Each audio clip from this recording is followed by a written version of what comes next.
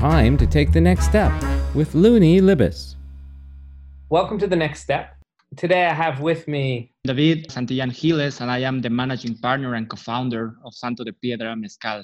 We are one of the most exclusive and best tasting agave spirits into the world, and we're facing a good moment. I am thankful for having me today with you. So sure, thanks for coming on. All right, so not everybody who's listening is going to know what you mean by agave spirit. So let's just start there. What exactly do you sell? The agave is a plant from North America and with a lot of presence in Mexico. It has been used for centuries, mostly used to distill spirits. What we are doing is mezcal. Mezcal is an agave spirit, and probably the most known agave spirit right now is the tequila. The main difference that we have in comparison with tequila is that we're crafting a high-end spirit. If I can make a comparison with whiskey, we're making a single malt whiskey. Single malt whiskey instead of moonshine and vodka.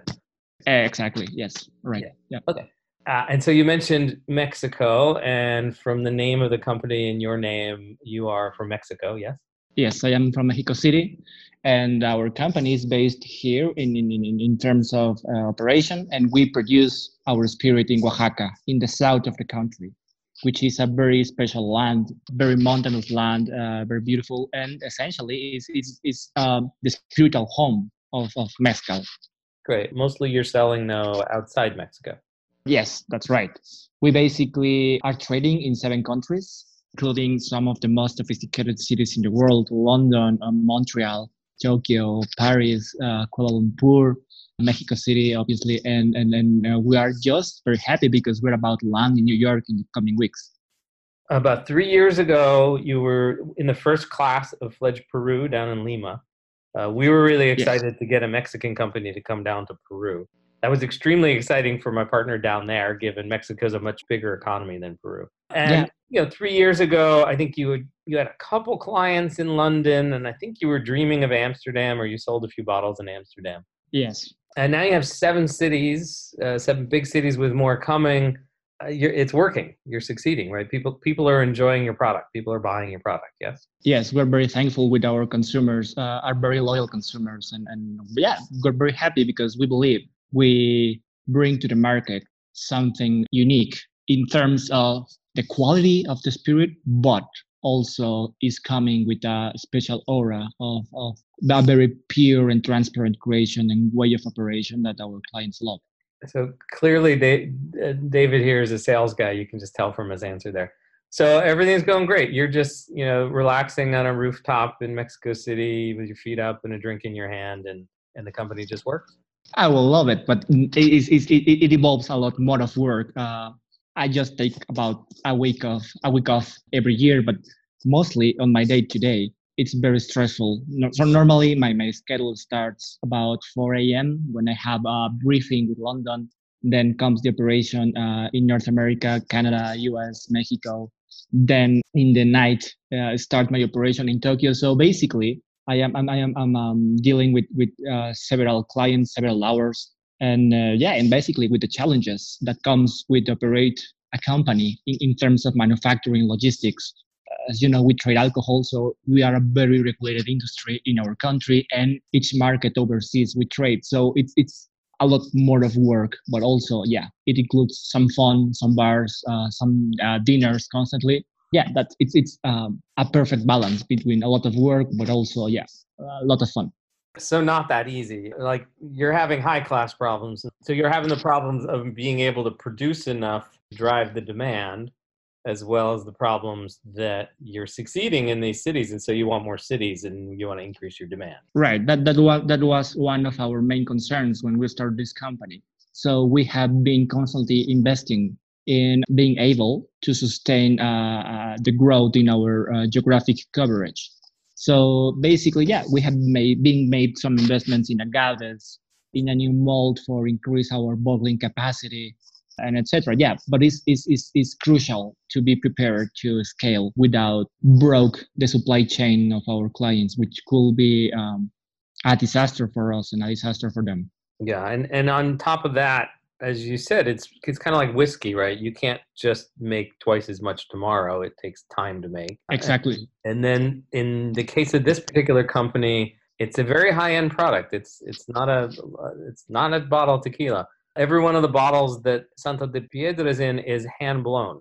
So, in order to sell twice as many, you actually have to sit there with a glass blower making twice as many bottles.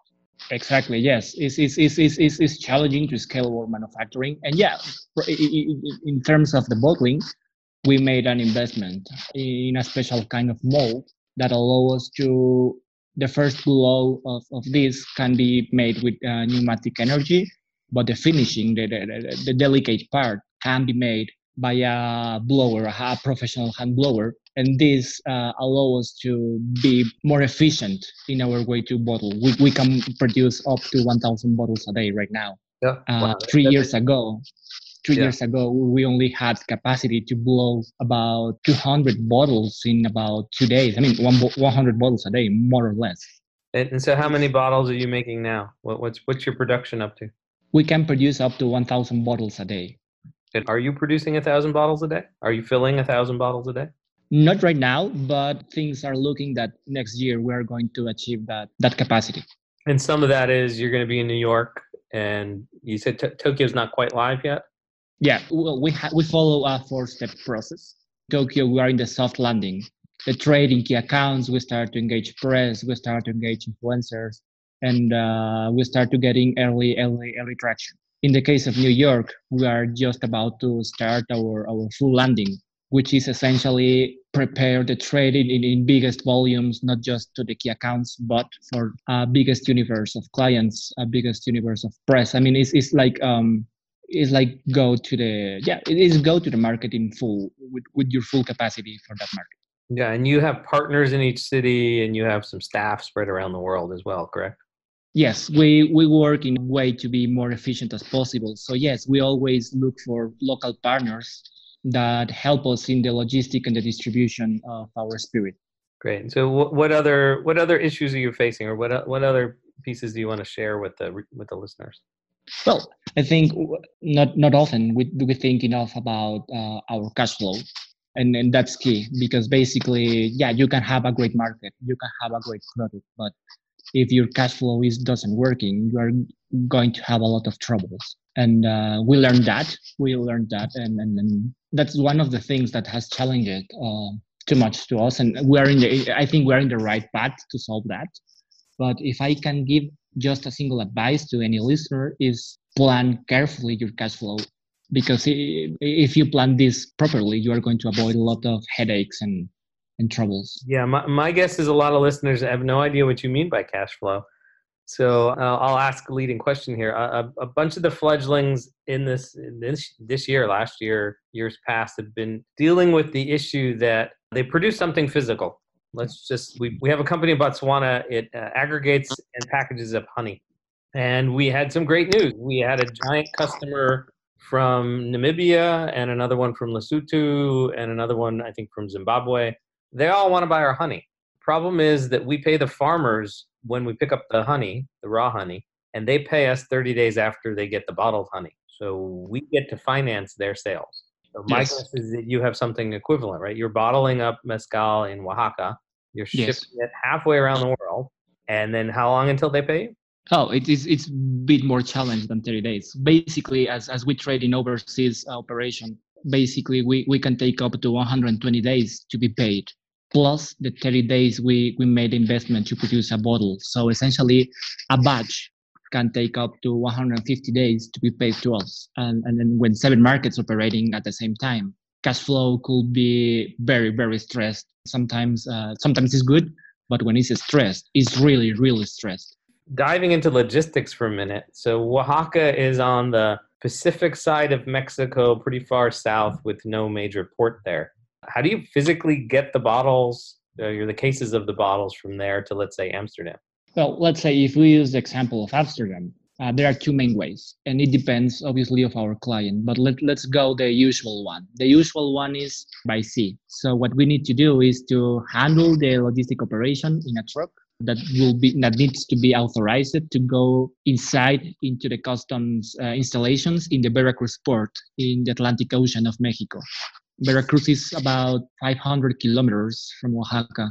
So basically, we need to move a batch to the port, and then into the port is an operation of 15 days in terms of logistics, because basically the ships are scheduled by twice a month.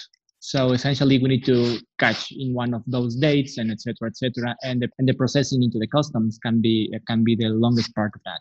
After that, after the product is into the ship, basically travels around the sea, then comes into the customs in the market in the country for which will be traded, then needs to come to a bonded warehouse, and from the bonded warehouse could be allocated into the venues or could be allocated into a reseller. That last end mile of the operation depends entirely of the regulation of each market. That's quite an operation. That's a whole lot harder than anybody doing anything within one country. I can see why you keep your eye so tight on that cash flow, and why you are not just worrying about selling new customers in new cities, but why when you went through your day, while you're also keeping an eye on the whole logistics chain. Yeah, logistics is key, and essentially in each consumer good, logistics could be messy if you try to scale but you're not prepared. Okay, and last question for me is, like, 3 years ago you were about 5 people. How many people work for the company now? We are still 5 people full time, obviously with more work, and we have, how to say this in English, temporary workers depending when we have more work than the one we can handle. So kind of amazing that you can run a global company with 5 people. It's really challenging, but it's part of the things we are trying to be a company relatively flat in terms of maintain our operational cost. Is challenging. Okay. Anything else you want to share with the listeners? Well, just that keep in mind your cash flow, keep in mind your logistics, and sometimes there are challenges coming every single day, but it's part of doing this of build a company. I think there is nothing more beautiful than build something from zero. So keep on it. Awesome. Well, thanks for coming on. Thanks to you for having me.